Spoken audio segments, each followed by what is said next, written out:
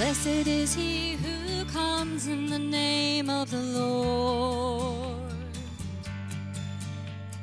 Here to bring us our salvation, life for the rich and the poor.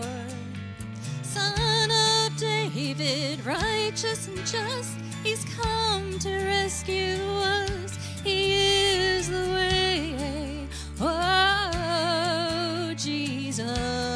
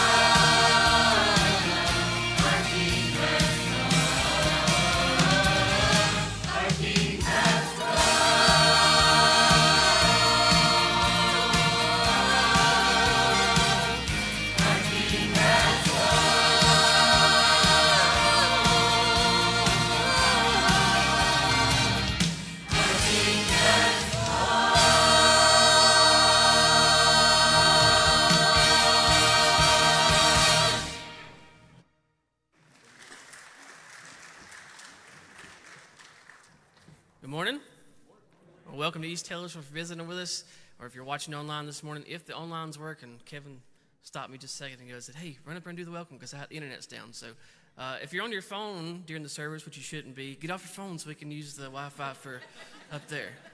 Anyways, seriously, if you're visiting with us, when you go outside the lobby today, you'll see a welcome table where the TV says welcome. You stop there. There's a little gift bag there for you.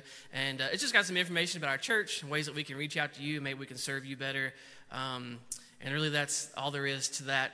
But I wanted to just bring your attention to a few things. This Wednesday night is our last Wednesday night before school starts. And so what we're asking is for our kindergarten through 12th grade students and our adult Bible study, we're going to kind of mesh all of you guys together and we're going to spend some time in prayer over school staff, over students, and then after that, we're going to have a good time in the gym of homemade ice cream. So if you can bring a churn of homemade ice cream, you can let myself know or Elizabeth know, and make sure when you bring it, you put a towel over the top, because apparently that does something to the ice cream. I'm not sure, but if it don't have a towel on top, it ain't going to be cold. All right? That's a joke. You can laugh, okay? My dad always told me you had to put a couple towels on top. Anyways, Sunday morning, this upcoming Sunday, it is Move Up Sunday. So all of our kids from pre-K all the way up to 12th grade, you guys are going to be moving up into new classes. And so for our grade school kids up to 5th grade, we're going to meet you and your parents in the fellowship hall at 9 o'clock. And it's going to be a time for you to meet your new teachers, and the teachers can meet you as parents and get to know one another. There'll be light refreshments as well on Move Up Sunday. And then the 6th through 12th grade, you'll just go to your regular spot, and we'll have some light refreshments in there for you guys, and you guys will also move up if you need to move up from middle school to high school. And next Sunday is also Baptism Sunday. So this week, if you want to reach out to the church office, if you need to be baptized or want to be baptized, you can call the church office and talk to the staff members, and we'll talk you through that process. And I think that's all that's coming up between now and next Sunday that we need to draw your attention to. Right now, if you will, stand up, turn to your neighbor, tell them hello, and smile.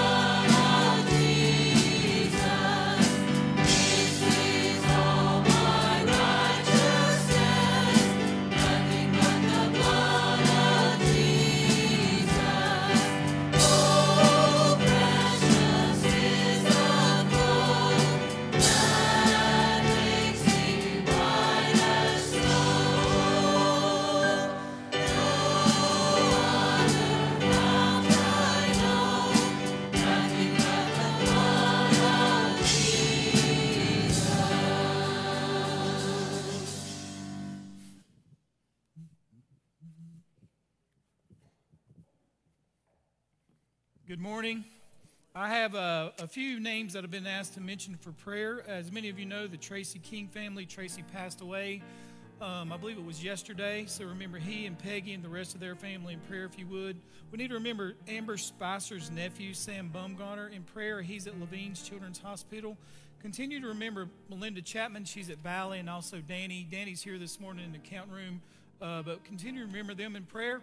Remember my good friend Sandra Arms. So she goes for a procedure Tuesday. And Sandra and I was talking about this, I preached a message one time that says just bring your burdens and your cares and your worries to the cross. And we talked about how sometimes that's easy to preach, but when you're going through it, it's hard to do. That's why the Apostle Paul says this: bear one another's burdens. That's the importance of a church family. See, you have a privilege that people that aren't involved in church do not have, even if they're Christians, that you have a church family that can help you bear your burdens. And that's what this time is all about, this prayer time. So I invite you to come to this altar. If you will, lift up these names and these people. And if you have a burden, why don't you just come and bring it and just give it to the Lord this morning. As they lead us in this time of praise, let's pray together.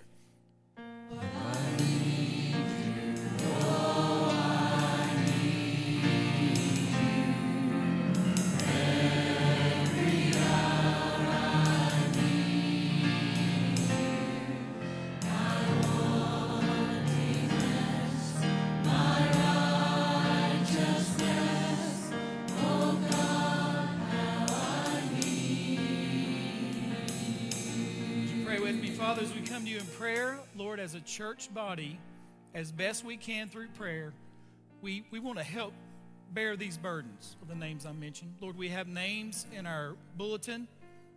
People have requested prayer for these folks, and Lord, we pray that you would help us as a church through prayer to help bear those burdens. Father, some have many have physical burdens. Lord, there's other members of our church who have not asked me to mention their names publicly, but Lord, they have great burdens. Lord, they need your touch physically and financially, and Lord, I just pray that you would do that. Lord, I pray that you would do a miracle. That's what we pray for. Father, I'm so thankful that we have a church where we can love each other, encourage each other, lift each other up, support each other, Lord, through prayer. Lord, what a great way to bear somebody's burden. And Father, there are others that aren't here at this altar that are back in their chairs, Lord, this morning, and I pray that you'd help them in ways that only you can. Father, I pray that they'd sense your presence now, and you would be as real to them now more than you ever have in their life. And Father, I pray that this would be not just a sacred time, but a sacred place this morning, because we can look back on this moment and see what you did for us. Father, we're thankful we can call on you. Lord, no other religion has a faith like ours, that we have a God who hears us when we pray. And Father, we can do that because of the shed blood of Jesus, his death and resurrection. And Father, we thank you for what you have done, are doing, and are going to do in our lives. Father, in Jesus' name we pray. Amen. Lord, I need you.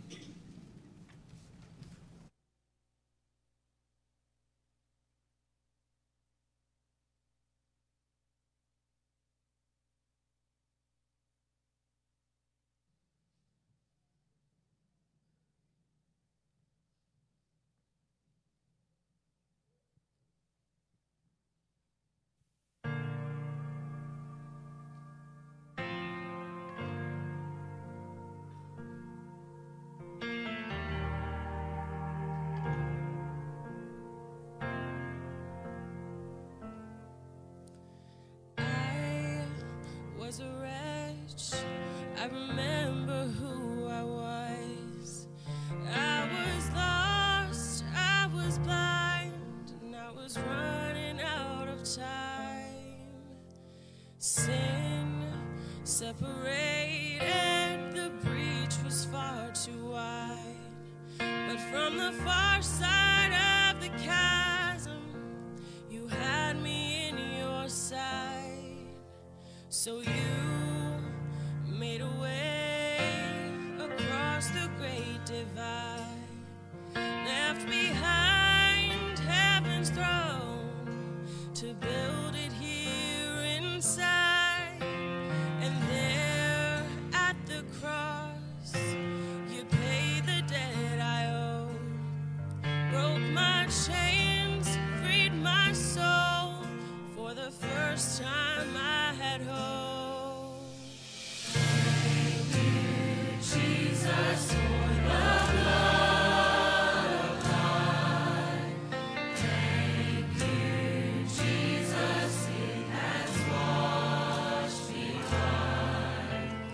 Thank you, Jesus, you have saved my life, brought me from the darkness into glorious light.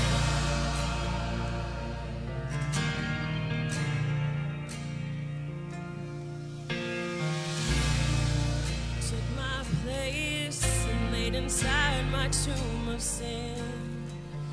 You were buried for 3 days, but then you walked right out again.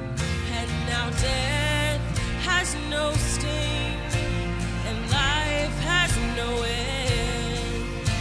For I have been transformed by the blood of the Lamb.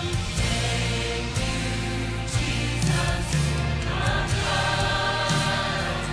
Thank you, Jesus. Oh, it washed me white. Thank you, Jesus, you have saved my life, brought me from the darkness into glorious light. And there is nothing stronger than the wonder-working power of the blood.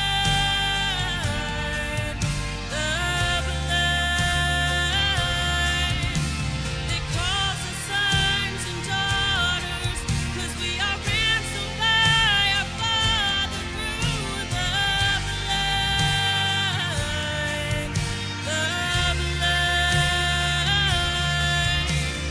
There is nothing stronger than the wonder-working power of your blood.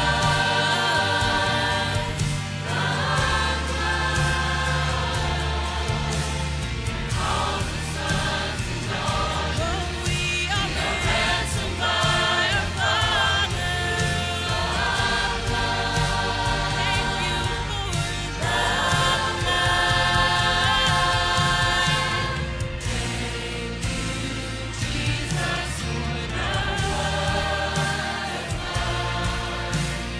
Thank you, Jesus, it has washed me white. Thank you, Jesus, you have saved my life.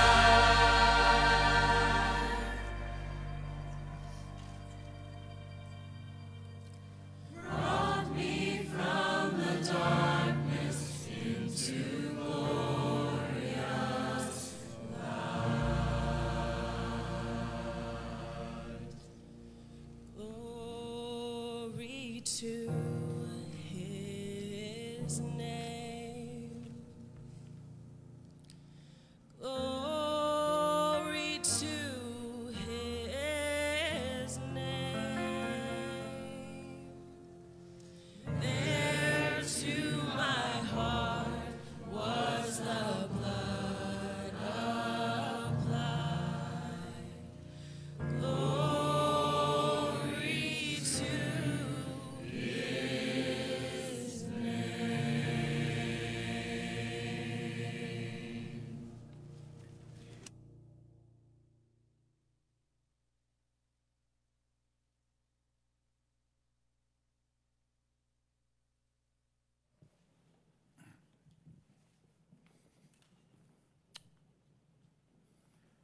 Just a couple of announcements as our choir's making their way down. The Larry Daniels annual golf tournament, which is sponsored by our Baptist men, is usually in October. We had to change that this year to September 9th. There's a sign-up sheet in the lobby area, so if you will, as soon as you can, sign up for that. That's their one fundraiser for the year. Our Baptist men support Finding Hope. They also support many people with benevolence issues. If you'd like to sponsor a hole, I believe that's $100. Is that right, Tim? So if you would, please go ahead and sign up for that. It was scheduled for October. There was a mistake at the golf course, and so we had to change that to September the 9th. Sorry it's such a short notice, but the golf tournament is very important for the work that we do here, and I want to thank our Baptist men for all that they do. They do all the barbecues and things like that and other things for us. So if you'd like to participate in that and you'd like to finish second, go ahead and get your team in it. All right, I'm just calling you out right now, okay? Also, next Sunday we'll be in the sanctuary. We're going to have a baptism. We have one person baptized right now. If you are a candidate for baptism and you'd like to talk to me about that this week, please contact the church office. We will not be back in the sanctuary till probably into September 1st to October, so we do all our baptisms over there. We'll also that morning have deacon, the new deacons for the year you're going to vote on. We're going to vote on the budget for the upcoming year, and we're going to vote on the nominate committee report. Okay, and then I'm going to preach a 45-minute message, and we'll be out by 11:30. I'm just kidding. But anyway, all that will be over there, so looking forward to that. Today, we're going to be talking about the first communion that God instituted. When the Lord first saved me, okay, I understood Passover a little bit. I didn't know much about it, but I didn't really understand why we had a Passover in the Old Testament and have communion in the New Testament. It just didn't make sense to me. I remember reading Paul's example to the church at Corinth, and it sounded to me like they were eating a meal. And I was like, well, this just doesn't make a lot of sense. Well, today in this section of Scripture, you see where Jesus celebrates the last Passover ever. Okay, now Jews still celebrate Passover. That's fine if they want to do that. Sometimes even born-again Jews still celebrate Passover because of what God did for the children of Israel when they were in the land of Egypt, right? But they also celebrate the Lord's Supper. The name Lord's Supper comes from this text, okay? Communion, Lord's Supper, either way. And at the end of my message, we're going to have a really short time of prayer because Paul told the church at Corinth, he said this, do not take this in an unworthy manner. It's okay to say no. It is. He says if you do, this is what Paul said, you can eat judgment on yourself. An unworthy manner could just mean like you're just apathetic. We're all sinners, right? I mean, we just are. So that's up to you. The men are going to come and they're going to pass it around. If you don't want it, that's fine. Don't take it, all right? Because this is so important. The wafer we have represents Jesus' body, and the juice that we have represents his blood. So important. So where did the first communion come from? If you'll stand with me and turn to Luke chapter 22. We're going to look at verses 14 through 20. Now, Jesus had already sent Peter and John in the verse before, and this is what Jesus says. He says, go and prepare the Passover. They understood. Every year, Jesus celebrated the Passover, right? Thank God for what he did for us in the past. God said, don't forget that. That's why he started. That's why Jesus tells us, don't forget what I did for you. Do not forget. You do this as often as you do it. Remember me. Okay? He says, you guys go, and Peter and John, you go, and you'll find this guy just walking. Follow him. Some unknown guy. Then he says he's going to take you to a room. Tell him the teacher sent you. Okay? What does that tell us? It tells us that Jesus is sovereign over the smallest details of your life. That's why Paul said to the church at Corinth, whatever you eat or drink, just give God the glory for it. Because you don't know what all it took to get it here to your plate. Jesus is sovereign over the smallest details of your life. That should give you great comfort. Okay? Because God knows all about your situation. He's still sovereign over the great details. Verse 14 says, when the hour had come, he sat down with the 12 apostles with him.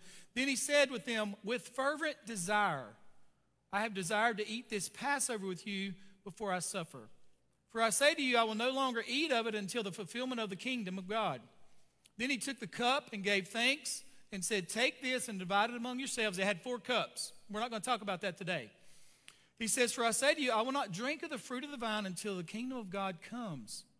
He took bread and gave thanks and broke it and said to them, this is my body which is given for you. Do this in remembrance of me. And they didn't understand what he was talking about. They said, your body? And then it says this in verse 20, likewise he also took the cup after supper, saying, this cup is the new covenant in my blood, which is shed for you. Let's pray together. Father, as we come to you in prayer, Lord, help us to remember this is a sacred time for us. It's a time that we have set aside, not just this day to worship, but this hour to worship you through the Lord's Supper, through communion. And Father, I pray that we'd show great respect and reverence for this today. And Father, I pray that we'd never forget the great sacrifice that you made for us. Our great sin-bearing Lamb of God who is seated at the right hand of the Father, who is our Savior. Lord, we give you honor and great praise today, and we love you, Father. In Jesus' name I pray, and all of God's people said together, amen. Thank you. You may be seated. So John MacArthur put it this way. He said, this is the first communion. He said, now this is the way he put it. This is epic. This is massive. This is monumental. This is a turning point in all redemptive history. Very important. You know, if you just read it, you're like, really? Yes, it is. Everything changes after this night. Everything changes. Even this celebration. He says, to put it another way, this evening, Jesus brings to an end the Old Covenant in the Old Testament, and he inaugurates the New Covenant in the New Testament. He says he goes from Passover, the last legitimate Passover, to the Lord's table, the first new memorial feast. It ends millennia of a celebration looking back to God's delivering power in Egypt, and inaugurates a new memorial looking back to the cross and the deliverance far greater accomplished here. Notice first, if you will, with me, the Passover. Notice the verse on the screen. Luke says, when the hour had come, he sat down with the 12 apostles, and he said to them with fervent desire to eat this Passover. The Passover came because Israel had been in bondage for over 400 years. They'd been oppressed. They'd been enslaved. Then they finally cried out to God to be delivered, and they understood it would take a miracle. And then God met with Moses in the Midianite wilderness at the burning bush. And this is what God said. He said, go to Pharaoh and tell him this, and go to the Israelites and tell them this. Now think about that for a minute. They both had to obey God's word. You have Moses, one man, come and telling the Israelites, we're going to leave. Okay, are they going to obey that? Then he goes to Pharaoh and says, God said, just let them go. Are they going to obey it? So the importance of obeying God's word. So what happened was God empowered Moses with the ability to perform miracles. And then one after one, God through Moses attacked Egypt's gods. Egypt worshiped the sun, the river, they worshiped the land, they worshiped everything. And one by one, God brought great plagues on them. But Pharaoh was hardened in his heart. This is what Pharaoh would say. He'd say, okay, leave, take your people and go. Then he'd change his mind. You know what I say Pharaoh is? A Southern Baptist. Lord, I'll go with you anywhere. Lord, I'm going to stop this. I'm going to do that. I'm going to do that. And then as soon as Monday comes, nope, not going to do it. Are we not like Pharaoh sometimes? Now listen to me. Listen to me. Pharaoh would see the miracles of God. He'd see it destroy his land and his people, the river Nile. Think about that. And then the next day or the next week, he'd go, no, I changed my mind. We're so much like Pharaoh. We're so much like Pharaoh sometimes. And then Moses came to Pharaoh and he says, there's one last plague God's going to send. He's going to kill every firstborn in Egypt and their animals, firstborn animals, if you don't apply the blood of a lamb over your doorpost. Even giving Pharaoh a chance. Pharaoh said, I'm not going to do it. I'm not going to do it. Moses told the Israelites, this is your option. This is your choice. This is your choice to get out of Egypt. Kill a lamb, take its blood, put it over the doorpost, or you die. It's your choice. It's kind of like when I give an invitation every Sunday. This is your choice. You're an adult. Make adult decisions. I'm not going to beg you. I'm not going to give 35 minutes of an invitation. You're an adult, right? Shouldn't have to. Make a decision for Jesus today. We don't have to get you all worked up. You either believe in Jesus or you don't. You know what Moses said? This is what Moses said. Kill a lamb, put its blood on the doorpost, or your kid dies. And that night, guess what they did? killed a lamb, put the blood over the doorpost, and all the firstborn that had the blood lived. Which tells us this. I like how John MacArthur put it. He said that to be delivered from judgment requires death. Someone has to die. In the Old Testament, it was an animal. He also says this, to be delivered from judgment, there has to be a substitute. And that substitute in Egypt that they celebrated was a lamb. The message of the Passover is God delivers through the death of an innocent substitute. What did the lamb do? Nothing. And see, everybody understood that blood was not mine. It's not mine. It's not my blood. That's somebody else's blood. See, when you take this cup and you drink that juice, he didn't do nothing. You did it. So everybody that lived in that house killed that lamb as perfect as it could be, and they saw that blood and said, that lamb did nothing. This is because of me. See, that's where salvation comes in. I'm guilty, remember? Yeah, this house is guilty. Therefore, we had to kill an innocent thing and put their blood over the doorpost. See, to escape divine judgment requires the death of someone, and that someone has to be substituted for you because you're not good enough. That's the Passover. And what God told the children of Israel is, you continually do this and never forget. Never forget what I've done for you. Never forget. Notice verse 15, the Bible says this. Jesus says, with fervent desire, I have desired to eat this Passover. Fervent desire. That means Jesus, this one scholar says this is very strong language. You can't get this in the English. It would read like this. With desire, I have desired. That's the passion of Jesus. We see this when he went to the garden of Gethsemane. He started praying with sweats of great drops of blood. He says, I shall never eat of it again until it's fulfilled in the kingdom of God. And what that means is this. Will there ever be another Passover? Yes. He says this. He says, I have desired to eat this Passover with you before I suffer. Now go to the next verse. He says, for I say to you, I will no longer eat of it until it is fulfilled in the kingdom, which means this, we're going to eat again.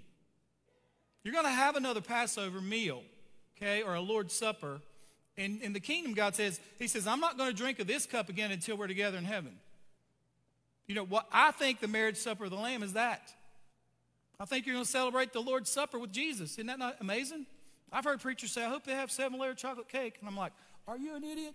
That's not what he's talking about. Oh, they got chicken and dumplings. Are you kidding me?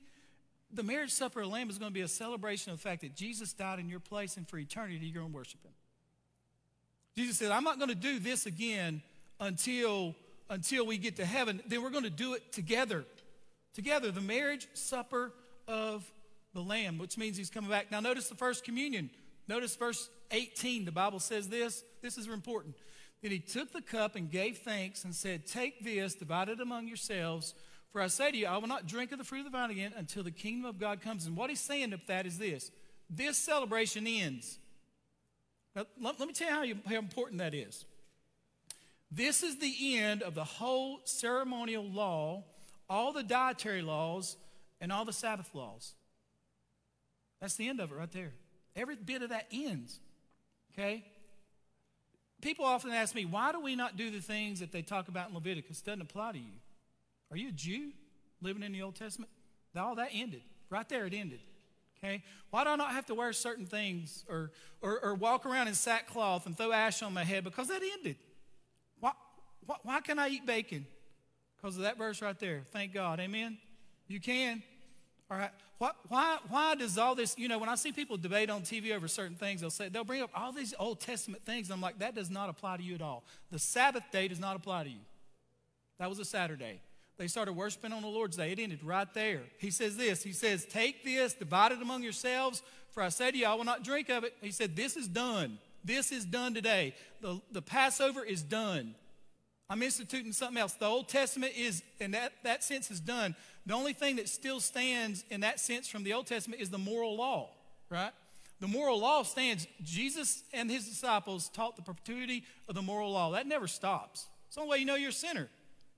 But the ceremonial laws, the dietary laws, all those things, none of that applies to you. None of it. Absolutely none of it because of this right here. Jesus says, I fulfill all of that. That's the Old Testament. This is the New Testament.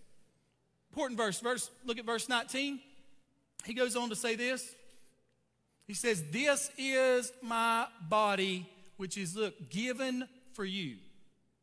Jesus says, you're not taking some lamb from the farm. It's been predetermined before eternity, before you were even born, that I was going to die in your place.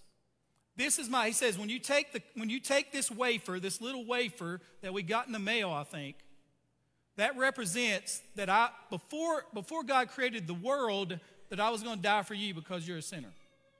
This is my body. Last week we looked at where the Bible says that Jesus Christ bore in his body your sins.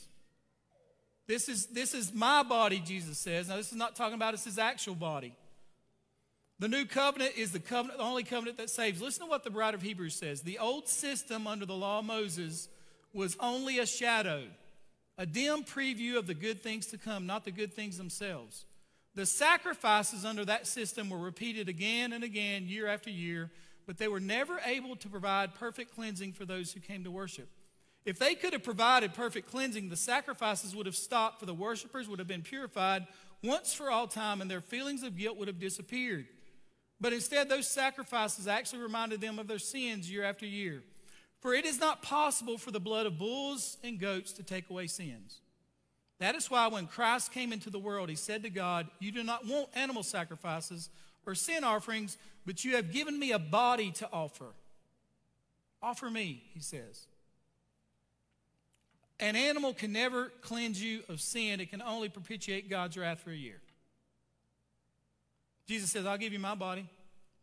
You are not pleased with burnt offerings or other offerings of sin. Then I said, look, I have come to do your will, O God, as it is written to me in Scriptures. For God's will was for us to be made holy by the sacrifice of the body of Jesus Christ once and for all. And when sins have been forgiven, there is no need to offer any more sacrifices. He ended it right there. They're not sacrificing lambs in Israel now. They're just not doing it. Jesus ended it. Paul put it this way about talking about Jesus' body. He made him who knew no sin to be sin for us, that we might become the righteousness of God in him. John put it this way, in this is love, not that we have loved God, but that he loved us and sent his son to be the propitiation for our sins. God told the Israelites this. He said this, every year you're going to kill an animal to propitiate my wrath, to satisfy my wrath because you're a sinner. Every year it happened. And that it had to be done every year, over and over and over again. But when Jesus came and died, he propitiated that wrath for eternity. That's why your sins, past, present, and future, are eternally forgiven. So when I take that wafer, and I know me, I'm so thankful. It may not mean much to you. It means a whole lot to me. Because Jesus Christ gave his body. I mean, you can look at the crucifixion, and it's awful, it's horrible. But there was something way worse that day. My sin was there. And it was on Jesus. And Jesus bore the wrath of God. He bore my sins and took the wrath of God for me. That's what that wafer means. And then you have the second thing. Look at verse 20. Jesus says this. He says, likewise, he also took the cup after supper, saying, this cup is a new covenant in my blood, which is shed for you. The writer of Hebrews said this, but with his own blood he entered the most holy place for all, having obtained eternal redemption. And what that means is this, my friends, salvation is not free. It's not free. The most expensive substance ever spilt was the blood of Jesus. David Jeremiah said this, forgiveness is a costly, costly thing. I often think to myself how lightly I take the forgiveness of God. It's the costliest thing in the universe. Without bloodshed, there's no forgiveness of sins. If you are forgiven, it is because somebody died. Forgiveness demands blood. The Bible over and over again says this blood was shed, which means this, he was slain. An Old Testament animal had to be slain. Jesus was slain. That's why in the book of Revelations, it says this, or Revelation, right now in heaven, chapter 5. They're singing this, you are worthy to take the scroll and to open its seals because you were slain.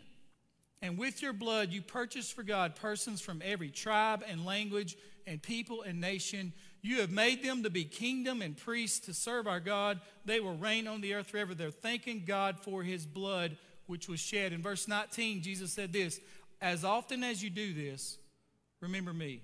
Why would he say that? You know, I think God understands humanity's need for sacred places and times. We see that in the Old Testament. The Bible talks about sacred places and times. Moses, when he was at the burning bush, God said this, take your shoes off. This place right here is holy. So take your shoes off. When Noah, after the flood happened and the ark landed on Mount Ararat, the first thing he did was build an altar. And he said, this place right here is holy. When Jacob had the night vision of the angels descending up and down the ladder, he took that pillow and he said, this place is called Bethel. This place is holy. We see that on a secular level too, don't we? Drive down any road in America. You'll see crosses.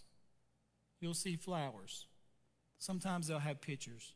Because of that family, you know what they're saying? This place for me, this is a sacred place. I remember hearing about a man in, I think it was New York or Chicago, true story. Son got ran over crossing the road. EMS came and do whatever they do, put him and take him wherever. And there was just this big, I hate to be grotesque, but just splatter. And guess what New York or Chicago traffic did? They just kept going. And so that dad started screaming, saying, that's my son's blood. That's my son's blood. And he stopped traffic, and he took off his coat, and he laid it over the spot. And he said, that's my son's blood. God would say, that's my son's blood. Don't forget that. Don't forget that. And see, we have sacred time as well, don't we? We have birthdays, anniversaries. We have Sunday for us. We have Christmas, we have Easter, and we have this time. And friends, this is a sacred time. When you take that cup and when you take that wafer, remember him. That's why Paul said this, and this is between you and the Lord. Before you do this, examine yourself, and don't take it in an unworthy manner. God loves you more than you know, okay? Let's show great respect here. I'm going to ask you just for a moment to bow your heads and close your eyes, and let's have a time of self-reflection. This is between you and the Lord. And then we'll go into this time of communion together.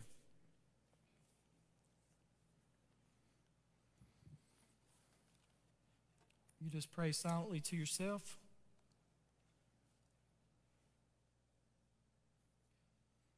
Father, as we come to you at this time, we give you thanks for your body that was broken and your blood that was shed for us. Father, I'm reminded this is an act of worship. And I pray that you be honored and glorified through what is done here today. And we want to tell you that we love you today, Father. In Jesus' name I pray. Amen. Now, as Kevin comes over here to help me, I just want to make mention that we do have a container. On one side is the wafer, and on the other side is the juice. And what we're going to do is take off the top for the wafer first. I'm going to read some scripture. Justin's going to have a word of prayer where we'll take it out and we'll eat it, okay? And then we'll do the same for the juice, just so you'll know that. Thank you.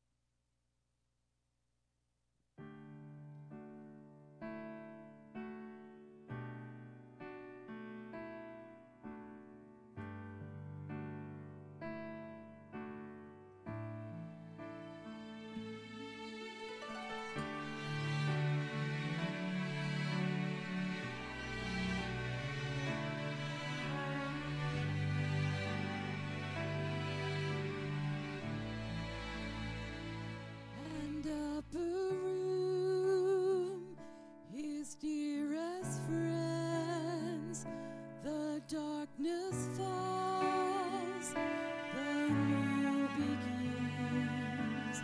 He breaks the bread, he lifts the cup, he offers thanks, knowing what's to come.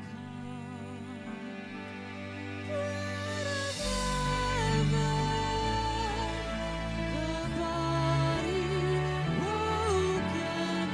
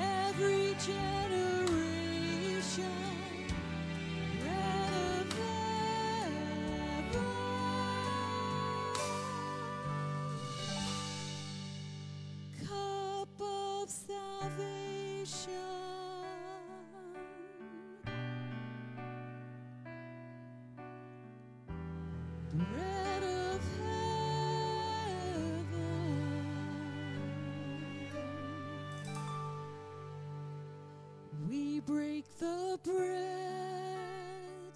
we lift the cup, we offer thanks, knowing what's to come.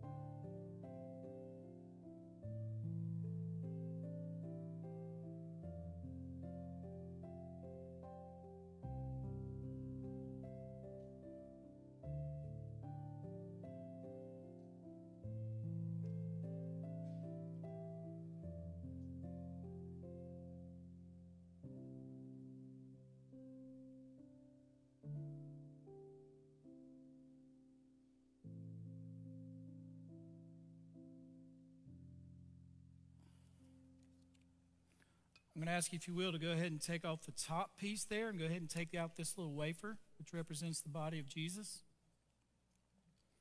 And as you do, the Bible says this: as they were eating, Jesus took bread, blessed and broke it, and gave it to the disciples and said, "Take, eat, this is my body." And they gave thanks. And I'm going to ask Justin to pray and thank God for his body that was broken for us. Thank you, Justin.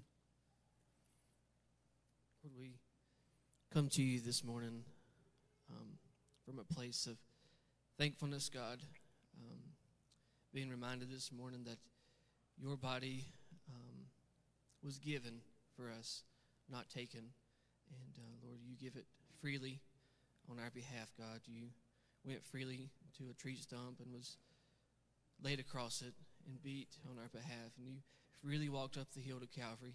You freely was crucified. And Lord, just thank you for doing that on our behalf, God.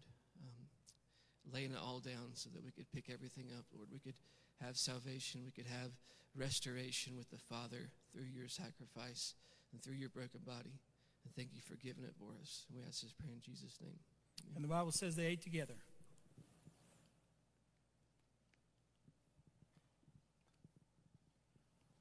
Next, if you'll turn it over and carefully pull this off and take your time with it.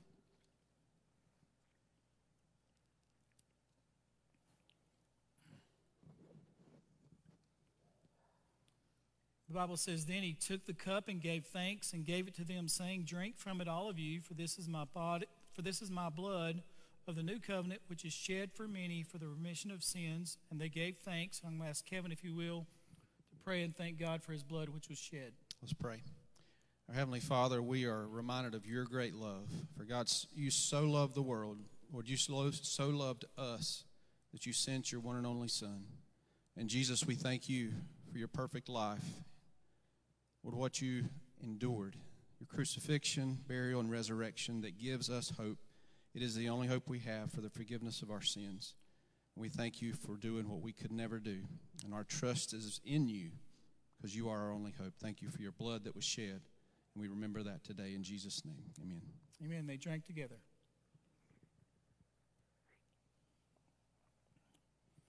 Okay, at the end of that last Passover meal, when Jesus institutes the Lord's Supper, the Bible says as they left that upper room, they sang together. So I'm going to ask you to stand with us. And Sharon's going to lead us in the first and last verse of Amazing Grace. And anytime during this, you can leave if you'd like to. Thank you so much for being here today.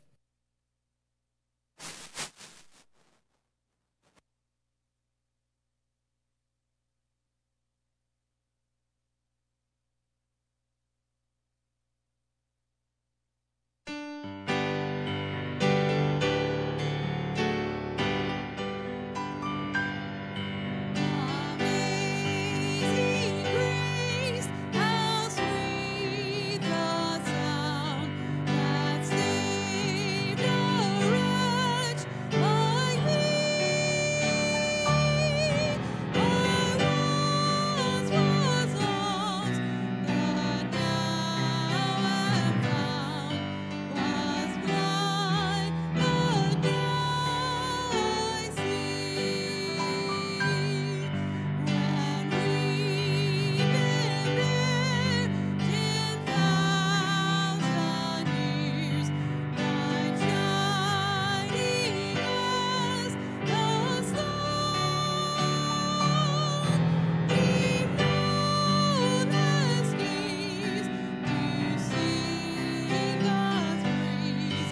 And when He first begun.